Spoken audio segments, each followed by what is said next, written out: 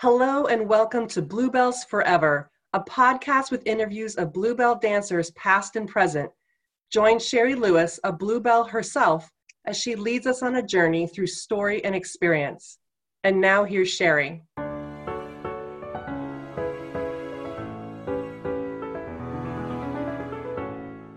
So my guest is Sean Cronin, and I found you because you commented on Mark Reed's. And so it's always fun if I do one, then I get to find their friends, and it's kind of expanding this Bluebell story, but every story is so different. And from a male, where you grew up, if you were in a Dodge. So I just got to learn a whole bunch in our pre-interview. And so I'm excited to see where we go. It'll probably be a lot of surprises. So can you just say hi and tell us a little bit like where you grew up and when dance actually came into your life?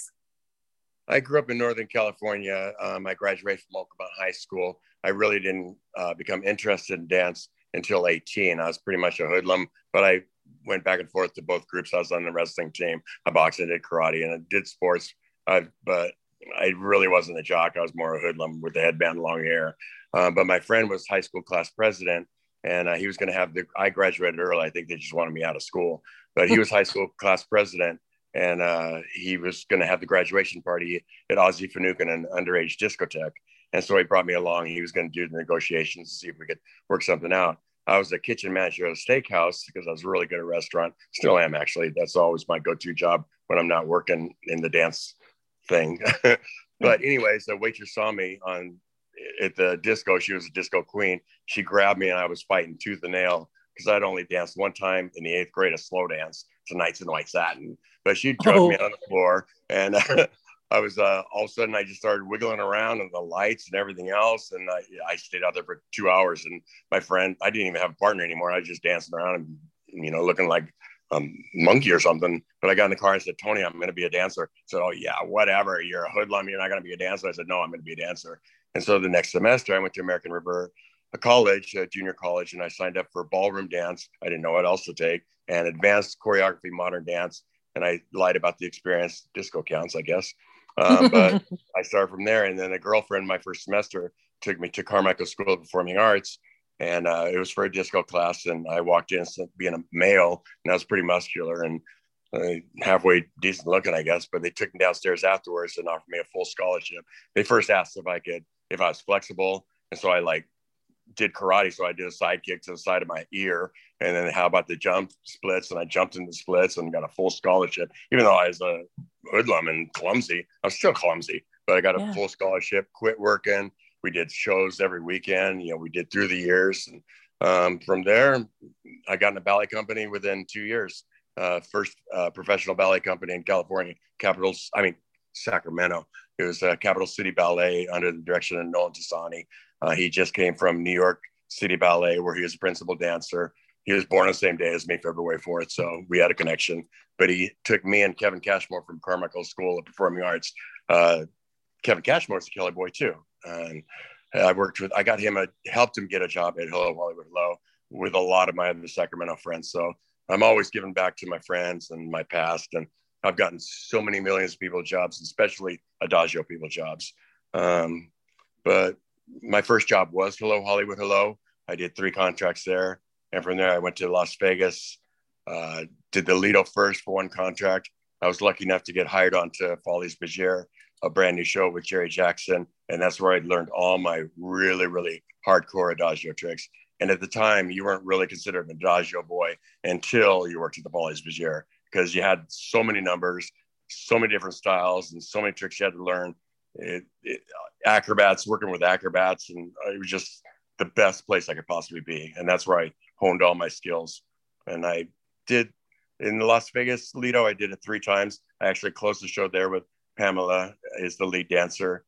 And I actually, my last show was the Folies Bergère. I did 3 different runs there for pretty much 2 years each time.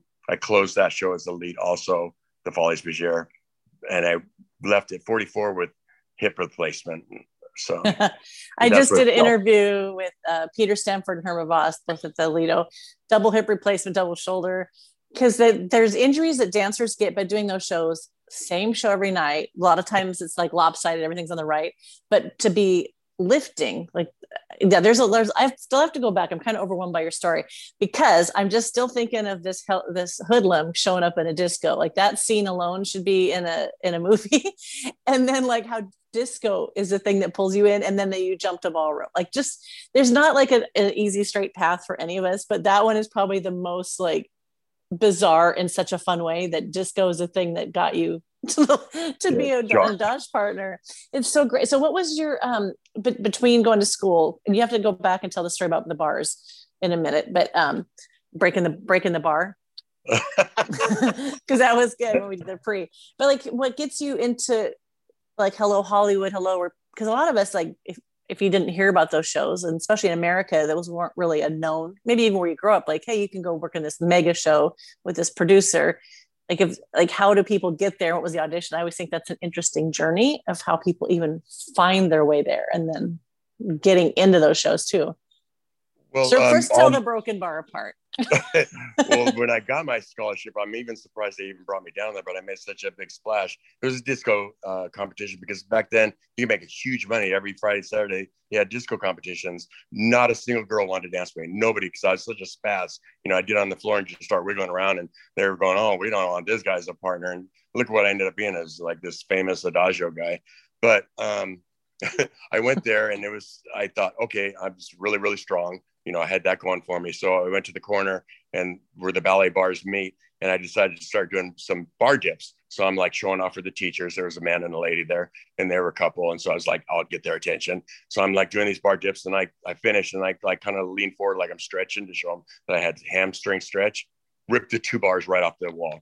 And then it was a 2-hour class. So there was like a 15-minute smoke break. I didn't smoke cigarettes, but I was hanging drywall at the time, doing sheetrock and texturing and all that stuff. And so I had a construction truck with all my supplies in the back. And earlier that day, me and Paul Sudo were doing handstands on the back of the truck. So I thought I was pretty cool. I'm going to show off again. Everybody's out there smoking. I'm going to show them my strength and do a handstand. So I do a handstand. I fell in the back of the truck, and dust flying out everywhere. And like, I was so embarrassed. I'm all white for the second half of the class with sheetrock dust. And so, and then all of a sudden they called me downstairs after. I guess they had to make sure I was okay, but that's when they offered me the scholarship, and they asked about my flexibility, and I did karate. So I did a side kick to the side of my head and held it. And then they said, how about the splits? And I did jump splits, and that ended up being my stupid human trick for the rest of my life.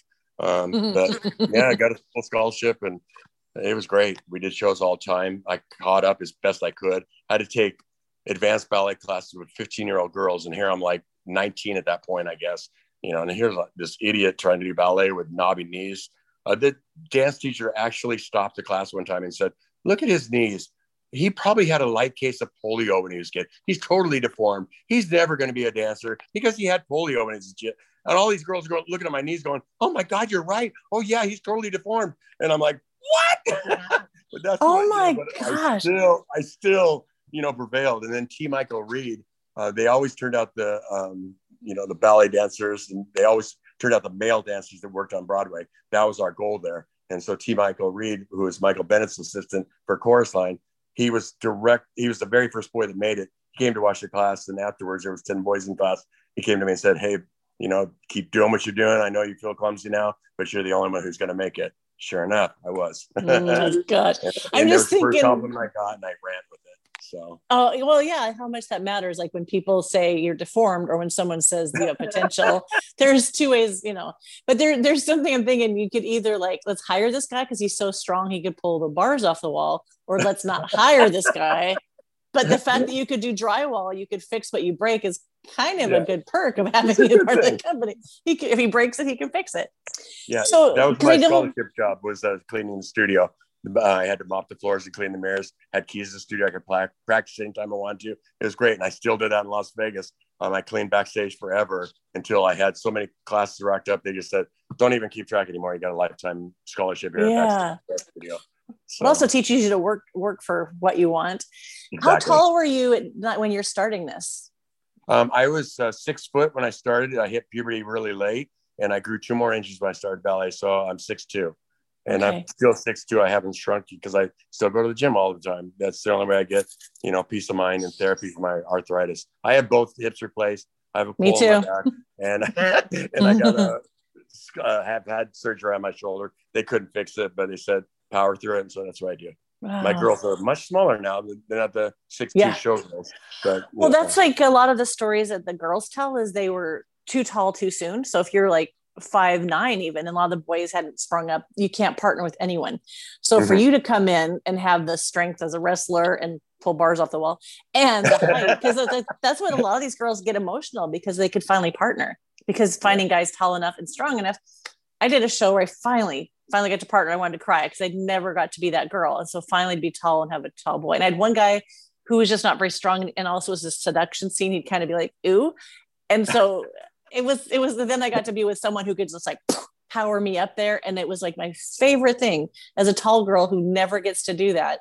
And to have a partner that's really strong, knows his body, and also not so strong that you get launched across the stage. Cause there's something of that too, that you can have a partner that's super strong, but no awareness of care for your partner. So if you went on and did this for a career for a long time, you must have mastered both of those, of strength and agility. And there's so much to partnering that I don't think people, just because you're strong doesn't mean you can do it. Yeah, exactly. I just had a natural feel for it. Another silly story for you. I was really, really skinny my whole life. And I had a little girlfriend in the 7th and 8th grade, and they were best friends, but they're kind of like dueling it. You know, for me, I was officially boyfriend with Jeanette Bloom, and she was my girlfriend. And then Kelly moved away, and then she wrote a letter. And of course, Jeanette let me read it, but she wrote in the letter, "Oh, I finally found a real boyfriend who's got muscles. He's not a wimp like Sean. You know, you got a wimpy boyfriend. I got a boyfriend with muscles." I went, "Oh, hell no." And so I went down and I bought these $20 weights. It was like 110 pounds, just cheap bar. And you know what I do every morning, I had it right by my bed. So the first thing I did in the morning, I'd pick it up and I'd curl it, and then military, curl it down, curl it, military. And then I do that every single day. And all of a sudden I got pecs and the biceps, and I looked good for, you know, a high school kid. I was like one of the first ones to start lifting weights, but I did that. And it just the combination of, I only had like 15 minutes to do it. So I joined all the exercises together. I do squat, military all in one go. I didn't break down the exercises. It gave me the strength to do all the through movements, you know, like I pick a girl off the floor, put her all the way up in the air, and put her back down softly. And that, just from doing that all through high school, I was already gifted with its incredible strength, you know, just naturally, and just had the mechanics. I just understood it. I also, you know, since I lived in the prairie land, there was all bamboo sticks and big, you know, pieces of wood and everything. I balanced everything on my hands. I put it on my forehead. And so I was really good at balance too. I just did weird things. I was a weird kid, still a weird adult, but you know, it just it all went towards the dance, luckily, you know. So I really, really got lucky with everything. I didn't train young, but I was still training to what I was going to do. Yeah. So, well, we talked to some people. If you start young, sometimes people take for granted, like most little girls get put in ballet and they either hate it or you just do it like, well, that's what I do. And the people that I talk to that start later have a lot more appreciation for it in some ways. And maybe your body needed to get stronger and then add the dance. Cause okay, so now I have to hear about your audition for Hello Hollywood, Hello, how you ended up over there. Because none of your stories make any sense. And it's wonderful that it makes sense. Like how this guy is going to go on to do this thing. Well, it was pretty funny. On my 21st birthday, since that was the closest show, and all my friends from Carmichael School of Performing Arts, there was another boy in the show, Michael Anderson. Do you know Michael? He was I believe he was a singer and also a chorus, but he came from Carmichael School of Performing Arts also. And after the show, and it was my birthday, so I had 2 beers. And I was hammered on 2 beers, but they said, "We just had auditions today. We didn't find anybody. You want to audition?" And so Adrian brought me backstage, and I did Top Hat, which I bombed. I did horrible. That's one of the hardest dances in that show. I was a little tipsy and nervous, and I just wasn't really that good of a dancer. I started late, and so I said, "Yeah, we're not going to be able to take you this time. Keep studying. Come back at our next one." And so I said, "Okay." And I had to go back and tell my friends that I didn't get it, because Michael thought for sure that I was going to get the job for sure, but I didn't. And then on a fluke, I was already in the ballet company, and I was having a bad day. And so I thought, oh, I'll go visit my girlfriend up in Reno. So I jumped on the Greyhound bus, went to Reno, and I'm like, poor Sean, you know, I'm working so hard. And she goes, "You know what? I saw in the paper they're having auditions for Hello Hollywood, Hello." And I went, "Oh my God, really?" So I went that morning, and Don Arden was there. And again, I had the long hair and the headband. This is a great story too. And me and Paul Loper was the only boys that could do ballet. So he kept me and Paul. And they pretty much told us both we were going to have the job. And so I'm signing the release and everything. And, I was so excited. First time I got a job and I was recognized and, I finally did it. And I could go back home and tell everybody as a professional. All of a sudden, this old man sits across this way from me. He's talking to me and he says, "How serious are you? Are you, and so, oh, I'm a dancer. I'm going to be a dancer. I'm blah, blah, blah. And he's going, well, you know what? I really like you. You're so enthusiastic. Go cut your hair." Because I had long hair and a headband, still that hoodlum thing going on. And he says, "Go cut your hair and I'll give you a contract." And I looked at him like all smart. I was like, "Well, who are you?" "Well, I'm your boss, Don Arden." I was back in 15 minutes with my hair cut short. I've never grown it long since. And he's pulled out the contract. I signed it right in front of him. Boom. I was done. I was in. Oh, and then my gosh. Then the next day, Paul Loper signed his contract. And we both started together. And it was great. But really, I was like, "Well, who are you?" And he's like, steam. He wanted to slap me, I'm sure. But boy, I was back there with that short hair in 2 seconds. And he gave me the contract. Just like that. Okay, that's one of my favorite Don Arden stories right there. Because Liz Larkin didn't know who he was. Her story was that she just how she was so familiar, called him on his home accidentally. Nobody did that. And so I think her naivete was kind of charming to him, because I think if somebody comes in and they think they're all full of that, he will probably put them down. Yeah. But that's okay. That's a really great, because we're getting more and more pieces of Don Arden through all these interviews, a lot about Bluebell, but I think some of it, there's the Don Arden stories that mostly how he would yell at people and be mean, but then there's some of these other ones that are like, okay, we need to hear that side too. Who do you think you are? So how was the rehearsals for you? Were you, because you had gotten better, obviously you had more dance training. Did you feel ready for what you were going into? Yeah, I was ready by that point. I am a slow learner. I still am a slow learner. Bill Strickland really took the time. I love him. I absolutely love Bill. He took so much extra time with me. Adrian took a lot of little extra time. Jillian would give me corrections and she would just get frustrated because I would get so nervous, and she's the boss, and you just really wanted to make her happy, so she made me nervous. But Adrian and me had a really good relationship. Bill Strickland, he was the captain, so he took me under his wing, and so I got really, really lucky. And I was sincere. I was an honest guy, and I really loved dancing. Everybody could see I was really sincere, loved what I was doing, and it was like a fairy tale for me. It was just wonderful. I can't even imagine what I'd be if I wasn't a dancer. I'd probably be a fat restaurant owner, really alcoholic, grumpy, and hating life. But I had a wonderful life. That's what's amazing. What dance actually probably saved us from and brought us into. Mm-hmm. Were you in Space Disco? Were all the guys in that? Yeah. Oh, I loved it. So then your disco, because the disco number. Day gets to come back with all the flashing lights. That one was so fun. Yeah. So there's some of that stuff. It's because the guys, you had to do balletic. I think Nob Hill was kind of balletic and the space ballet. But yeah, so that show was fun because I feel like it opens up all the different styles that you can do. And some people are stronger at some ballerinas who struggled with more like heat wave and the jazzy things. Yeah. And then the jazz people like me, I was in my element. But I think ballet, which I'd taken ballet, it was just, I think it was good because none of us came in probably with everything mastered. There was always a new challenge to get there.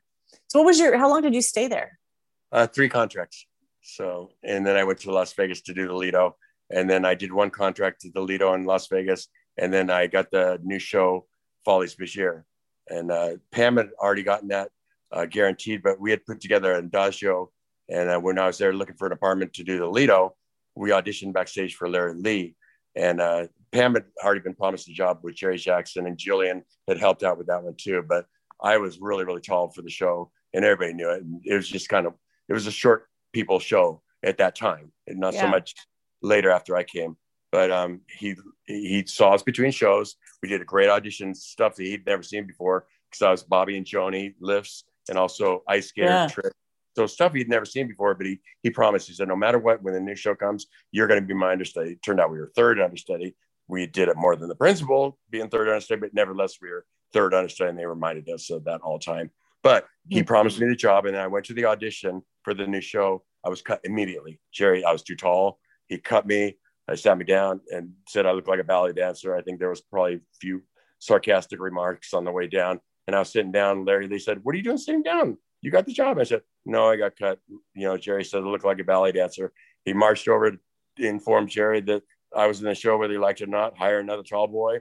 Jerry came over and said, I don't like you. I don't like the way you look. You better work your ass off. You look like a ballet dancer. You're way too tall. And da, da, da, da, da. Now Jerry loves me. I helped him so much. And I was so big-eyed and, bushy tailed. And I worked my tail off for him. And he gave me all middle spots. I was like helping him out. I did the lead all the time. I mean, it was great. And we're very, very good friends. I've helped him 1,000 times with teams and coaching and everything else, choreography even. So now I made up for his not liking me. I made sure he loved me. there's so much already in your story. Like, I'll show you, I know. You've had to work, but to be told that you look too much of a ballerina, again, coming from your story, that's not a compliment. You probably thought at 19, someone's going to tell you look too ballet. It was a compliment because I wasn't that great of a dancer, but you put me behind a girl, I can tap into her energy. I can do exact port de bras with her. I can look exact. I can point my feet. I can straighten my knees, and I can follow her. And that was my thing. I could follow anybody and make them look beautiful and make it look like I really wanted to sleep with them. It was a true connection. Like I love you, and it, translated to I'm a brilliant ballet dancer. So I'll take the compliment. That's so interesting. And I can still do it to this day. I can touch somebody and go, whoop, tap it in their energy and be them, Well, I was telling you that was what was missing with one of my partners. Like he could lift me, but there was nothing there. Mm-hmm. And it's way more fun when you have that connection. So how did you get to this adage thing? Like, was it seeing it in the show that you wanted to learn it? Or were you already doing a little of that before Hello Hollywood? Because those are the people that get the lead spots you have to be able to do adage. Exactly. I asked to do pas de six, but Jillian told me I just wasn't ready, and they were moving up people around me, and it just really upset me. And just the fact that I couldn't have it, I wanted it more. But I was just happy being a dancer. I thought I was going to be Baryshnikov someday. As long as I was a dancer, I was happy as a clam. But when I went to Las Vegas, it was apparent and really, really obvious that to be a lead or make money, you had to be a Adagio guy. And so the first thing I did was nobody would touch me because I bragged too soon saying I was going to be understudy before it actually signed the contract. So when I got there, everybody thought I already had an attitude. I was just proud that Don Arden said I was going to be understudy. I was just proud. I just, look at me, Don Arden picks me. And no, he really didn't have anything to do with all that final, understudy and that. He could cast the new show, but he doesn't have the ongoing decision on who's going to do what. So nobody would touch me. But then they had a special thing. All the dancers did Opus, and I was the original Opus dancer when we did it at the Gypsy, Tuesday, Wednesday, and Thursday night, 2:00 in the morning. And I danced with Heidi Stokes now, another Bluebell dancer. And she was like the Marilyn Monroe of ballet. She's beautiful, beautiful. And since the fact that I was dancing in a gay bar with a very voluptuous, brilliant ballet dancer, it made me famous overnight, and everybody accepted me. All of a sudden I was welcome to their world. And then all of a sudden from there, oh my God, everything opened up, and I started really studying. And like I said, when I got to Follies, it was all, I got the job because I did Adagio, and the fact that I got the chance to study at the Follies and really hone my skills, it was great. When I auditioned for Paris, I used one of the Follies Pichère numbers. It was the clock number. It was like a ballet number where the clock, the little, I don't know, figure comes to life, and I pull her off the clock and we do a dance, and then she goes back to the clock and turns to stone and all that stuff. But I used that number for my audition, and it was on point. So because you had said something about the gay bars, because I've talked to so many people that you can do the show at night and still have all these other extra things. Like so many of us were doing like fashion shows and all these extra things, but that's where I think a lot of people found themselves, because you've got the show that pays you, you've got this wealth of talent that you can use. Like, I want a partner, I could use this person. And then you've got all these performance opportunities to try it out and then bring it back. So did you take advantage? Because it sounds like that was one of those stories. Because like there's ways to get really good without having to have the producers and company managers watch to see how you're doing. You go work it out on stage somewhere else. Yeah, like I said, that was my first special. I did special things at Reno Little Theater too, but just to keep us busy. But Opus was the first thing. And like I said, I did the original one, and I did Opus 3. And then when I came back from Paris, I did a bunch of other ones. When it became a company, it actually turned into a big company, legit modern dance company. And they used all the people from the strip, all, people that really wanted to do ballet or do modern or choreography. So it was a great, vessel for us to do. And when I came out of retirement, I tried to retire at 35. Basically, I just had to go home and quit drinking in 95. And I came back 8 months later, clean and sober and all that good stuff. And then the first thing I did was an Opus, bumped me right back into the Folies Bergère. And, I danced for another 10 years. So it was good. Well, 9 years.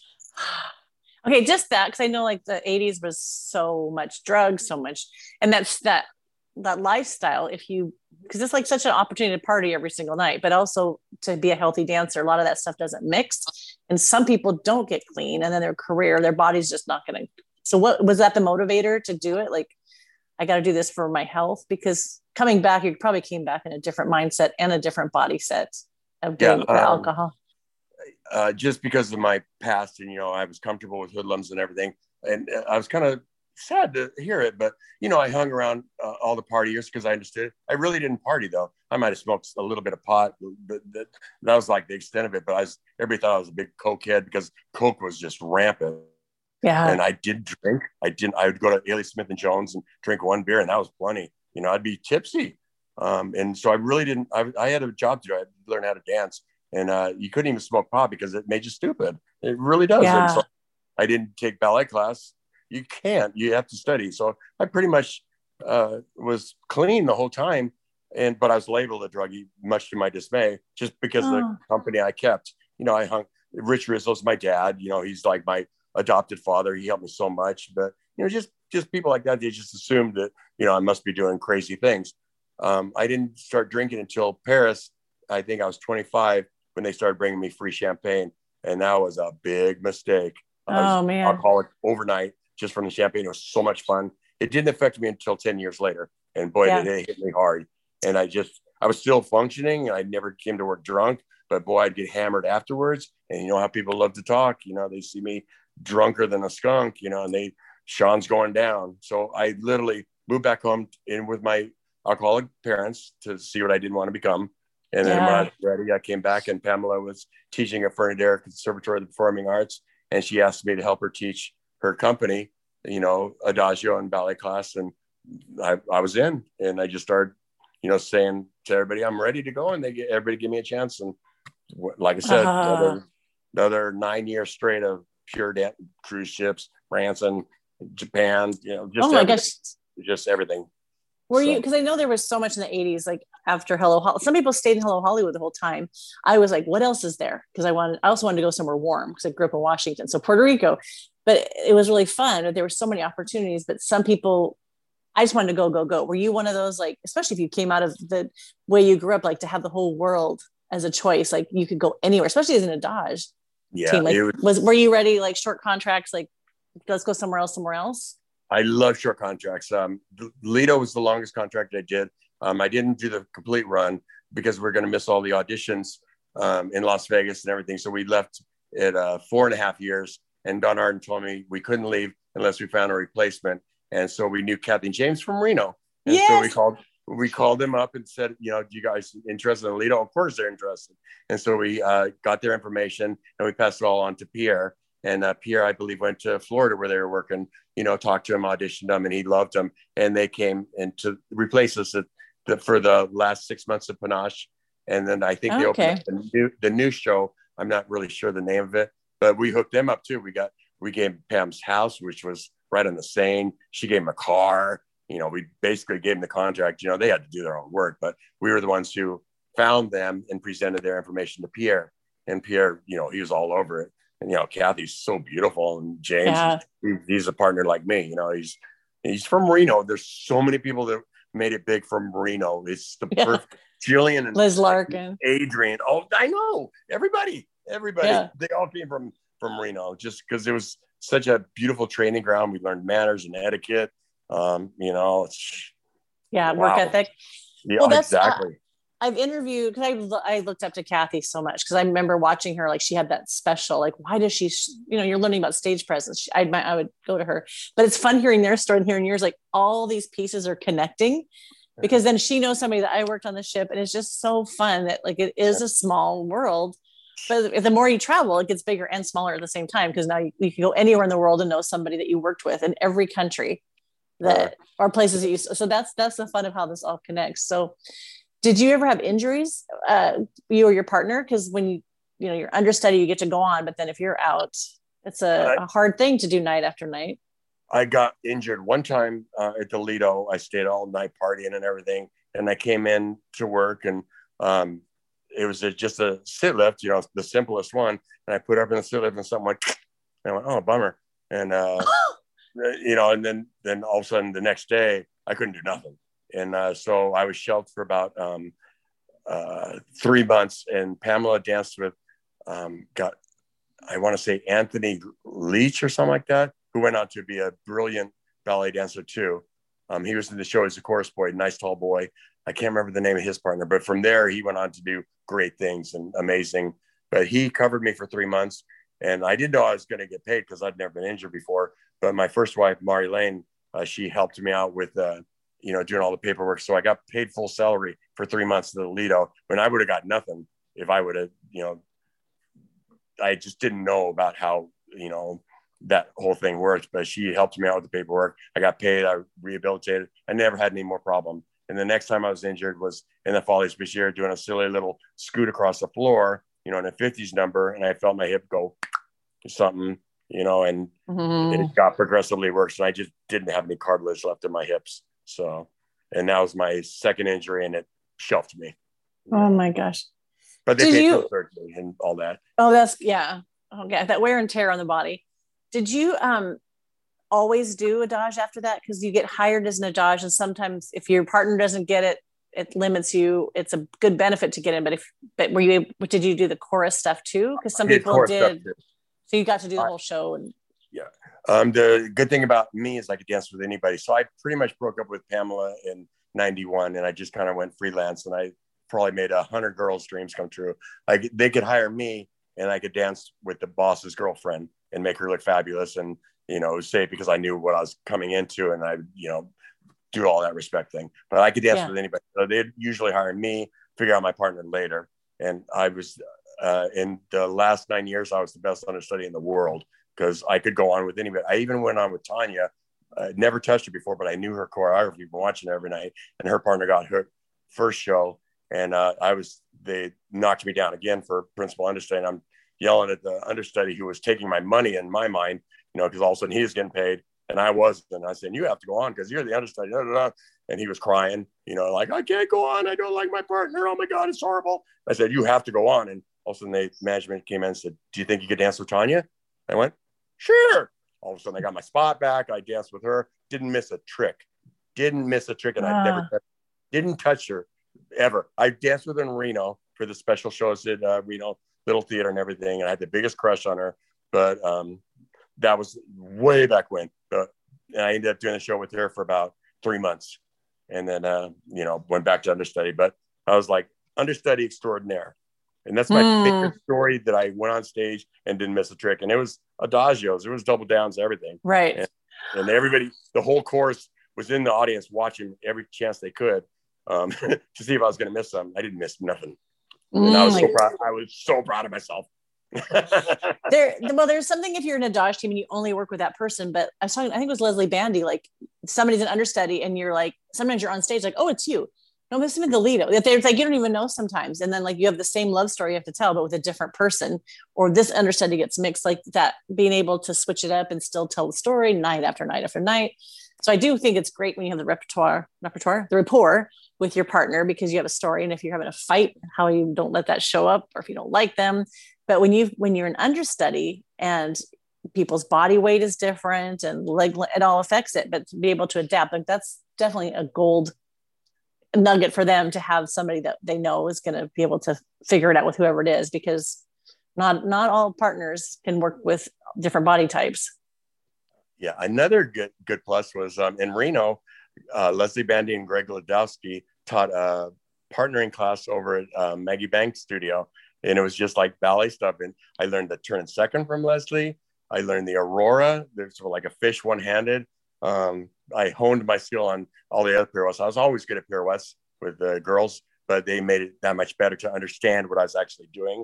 So I got a lot of really nice tricks from them. So when I got to Las Vegas, I already had excellent tricks. Again, nobody had ever seen before because they were like right out of the ballet company, and you know, they were legitimate tricks, you know, like really legit. And I looked pretty darn cool. Pamela came to me to that class the first time. That was our very first day, was partnering class, and we did wonderful. We did pirouettes like crazy. But then I don't know if you remember Leslie Hutchison. She was in class, and I grabbed her, did just as good with her. I made her do a million pirouettes, and then Pamela sat in the corner and cried.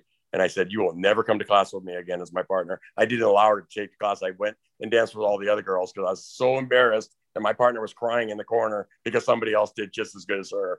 And oh wow! But you know, it was a good plus for me. I kept studying. I took that class until I left. I took it for a year and a half with them, and it was great. It was great. Yeah. I love it. I love them for it. You know. You work solid, like you said. You're working out. You've never not had a job because never not had a job. Maybe there's some. Maybe a month or 3, you know, and I would wait tables, you know, and then get hired again. I based out of Las Vegas, so there's always something going out. And I was really surprised people kept hiring me from 91 to 94, 95. I was really surprised, but I did a good product. You know, I did exactly what I was supposed to do. But sometimes I'd be going, wow, man, these guys are really taking a risk. But I always put out. So, and nobody ever got hurt. And, you know, there was a couple times the girl said, we'd rather dance with Sean smell like beer than, you know, a straight guy, you know, who's going to drop me, you know. So yeah. Probably too much information there, but oh wow. but yeah, like safety is huge, and like some of those lifts are, you know, the overhead. You had said you could do the girl on point on your in your hand. It's now my trick. Yeah, I claim that was fun. Yeah, and I've never dropped a girl. Never. I've never even hurt a girl. So I got a great record. And you know, now I'm working with kids, and so I use tricks like rosin on my hands and everything else. And look at these hands; they're bigger than my head. You know. So what was your transition out of? Was it because of your injury that you no longer? But you made it to what, 44? Yeah, 44, and then they were kind enough to put me in the casino. They said pick a job, you know, and I don't think they had ever done that with anybody. But I had a brand new kid. You know, my kid was like, you know, 1 year old, and you know, I needed insurance. Maybe she was 1.5 year old by that point. She was born during rehearsal, so Jerry Jackson held my 2-day-old baby, you know, and so it was really, really nice.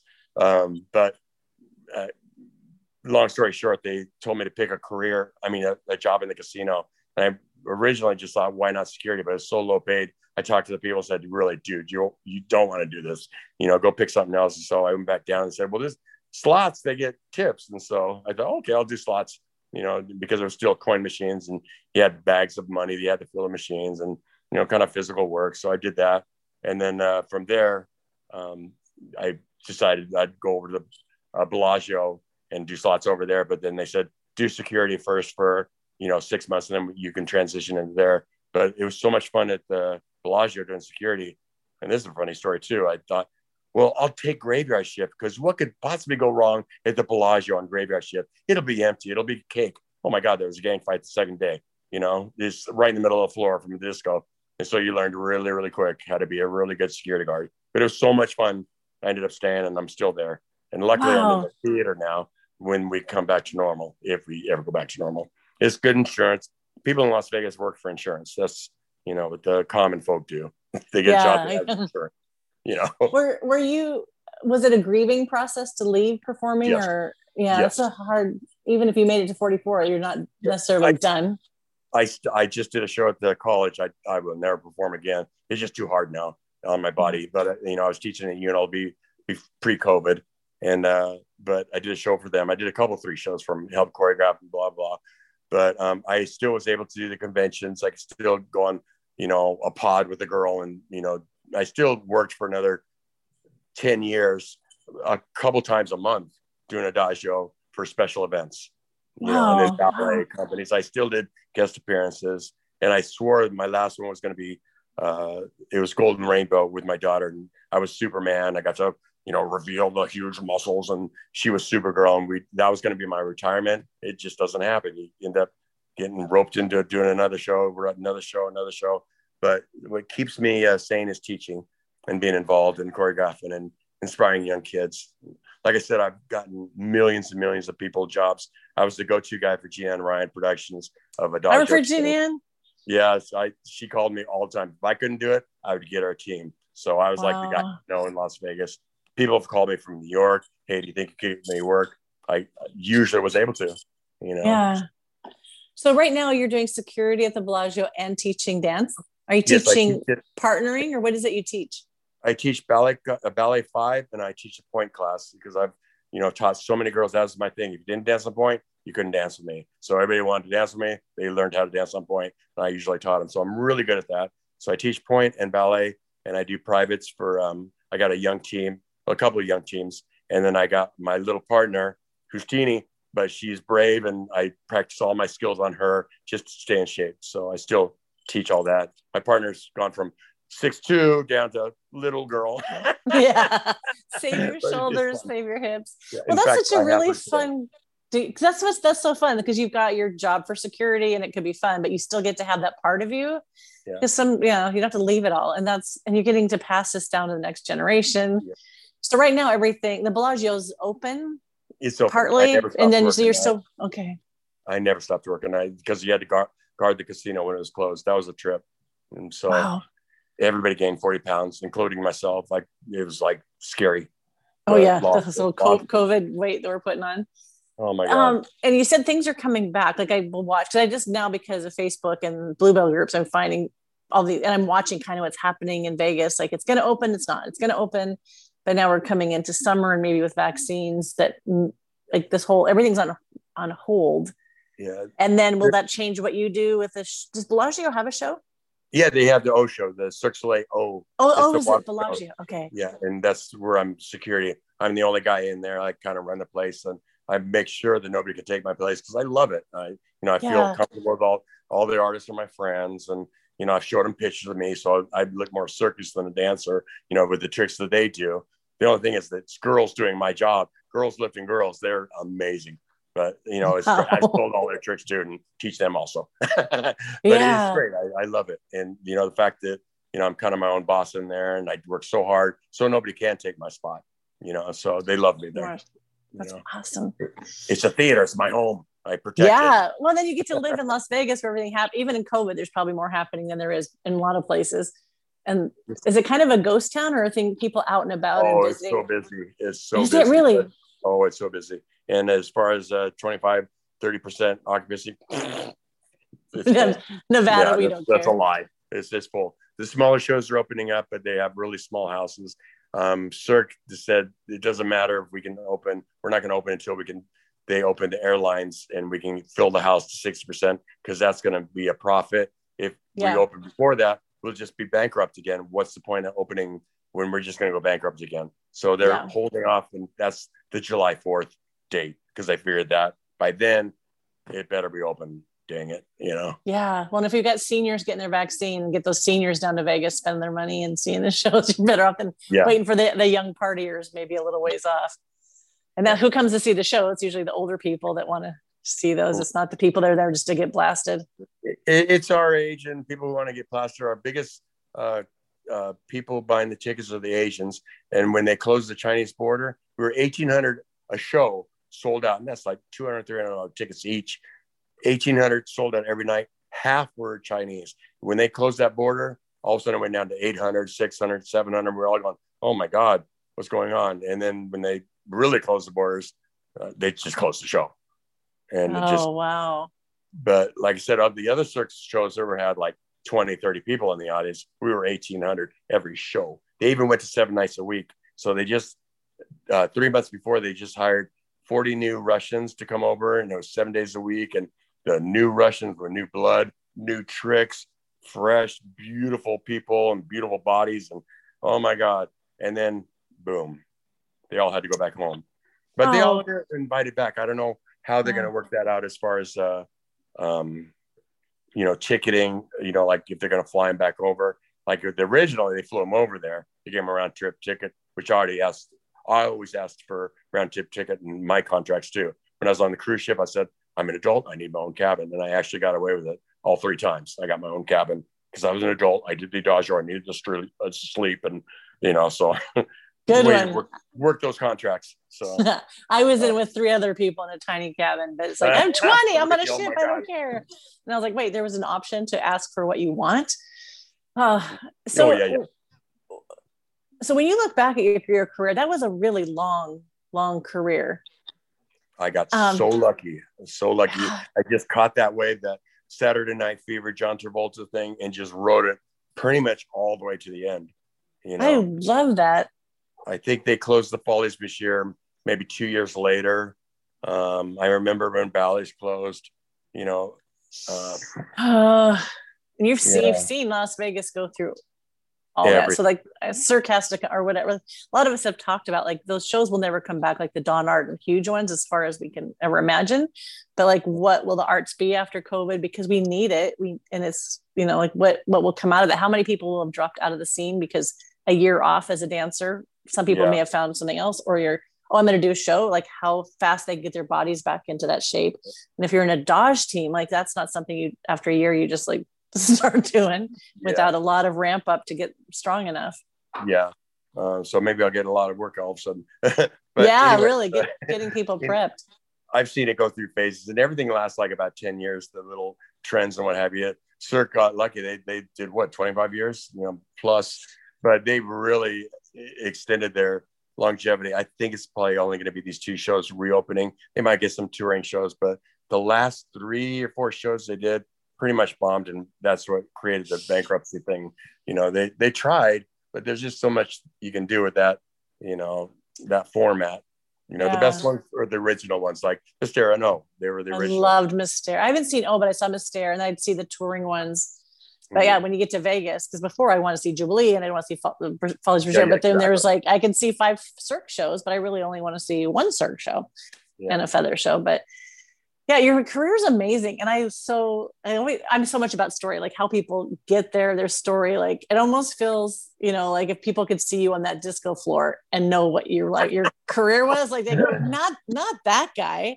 And that's what, but it's so great because it kind of sounds like part of your stuff is like, I'll show you and like you worked your ass off to get there. And that's something that I think we always need to acknowledge, because some people, you know, some girls are beautiful and they can work a little bit and still get hired. Some people have to work super hard.